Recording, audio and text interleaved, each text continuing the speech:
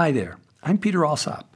So glad you're here. This week we'll chew on a song from my Staying Over album called I Want to Try It. Now this song was prompted by one of those parental moments when we catch ourselves doing something with our children and a little flag pops up in our mind saying, this feels very familiar. Notice the word familiar as in family, right? I think it might have been a birthday or Christmas or something, and I'd gotten some kind of a giant toy for Megan or Willow, or both of them. They tore off the wrapping paper, but they couldn't get the big box open because it was stapled shut. So, being the heroic dad that I am, I took out my Swiss Army knife or my Leatherman tool, whichever was on my belt that day, and told them to stand back, I've got this, as I proceeded to remove all the staples and open the box. They jumped in to see what the present was and started grabbing the plastic bags full of pieces, and I said firmly, now wait a minute, as I unfolded the 12-fold, 6-foot by 6-foot piece of paper with the directions and all the numbered parts printed out in full diagrams. We don't want to get this all mixed up, I warned, or we'll never be able to put it together. Slowly they backed away from me as I cut open the bags and poured out the little pieces into neat piles on the rug and searched for the corresponding numbers on the large diagram of directions. I snapped a couple pieces together perfectly, but then, as I pushed one of the long white plastic parts into place, it split into 2 pieces, and it was pretty clear that it was only supposed to be 1 piece. Both girls exhaled loudly. And I remember thinking, wait a minute, gee, I wonder if... Then the recognition boiled up from way down deep in my brain crevices. Oh my, oh my, oh my, oh my.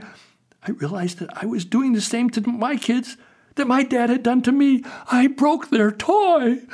I think Willow, who's all grown up now, is still seeing a therapist about this very moment. While I, on the other hand, got it out of my system by writing this song. So let's listen now to our song to chew for today, I Want to Try It. I want to try it, I want to try it, give me a chance to learn.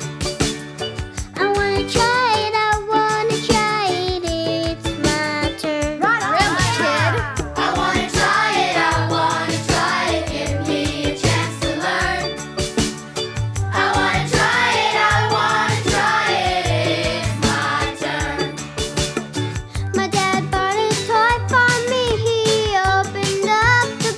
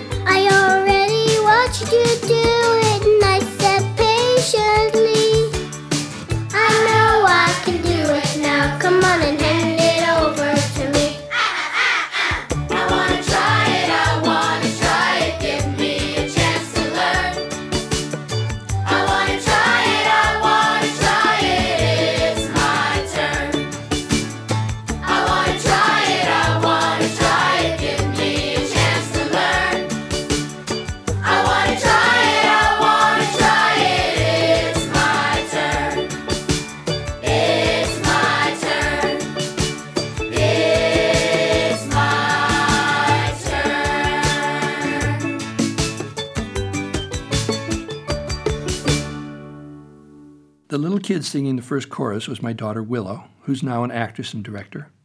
My other daughter Megan sang the first verse about me breaking her toy. She's an accomplished ceramicist and stained glass artist. Abby Stallcup Blakesley Kelleher, whose grandma only let her stir the cake batter, is a medical doctor. Vanessa Shaw, whose mother kept finishing her jigsaw puzzles for her, is a well-respected film actress. And Inara George, who had a little cold that day and was upset about her sister finishing her math problems, is a well-known songwriter and recording artist. They all lived in Topanga at the time and went to school together, and now they each have their own children. Sure looks like they survived being raised by parents like me who learn as we go. The synth marimba was played by my dear friend Michelle Browerman, and most of the rest of the music was me.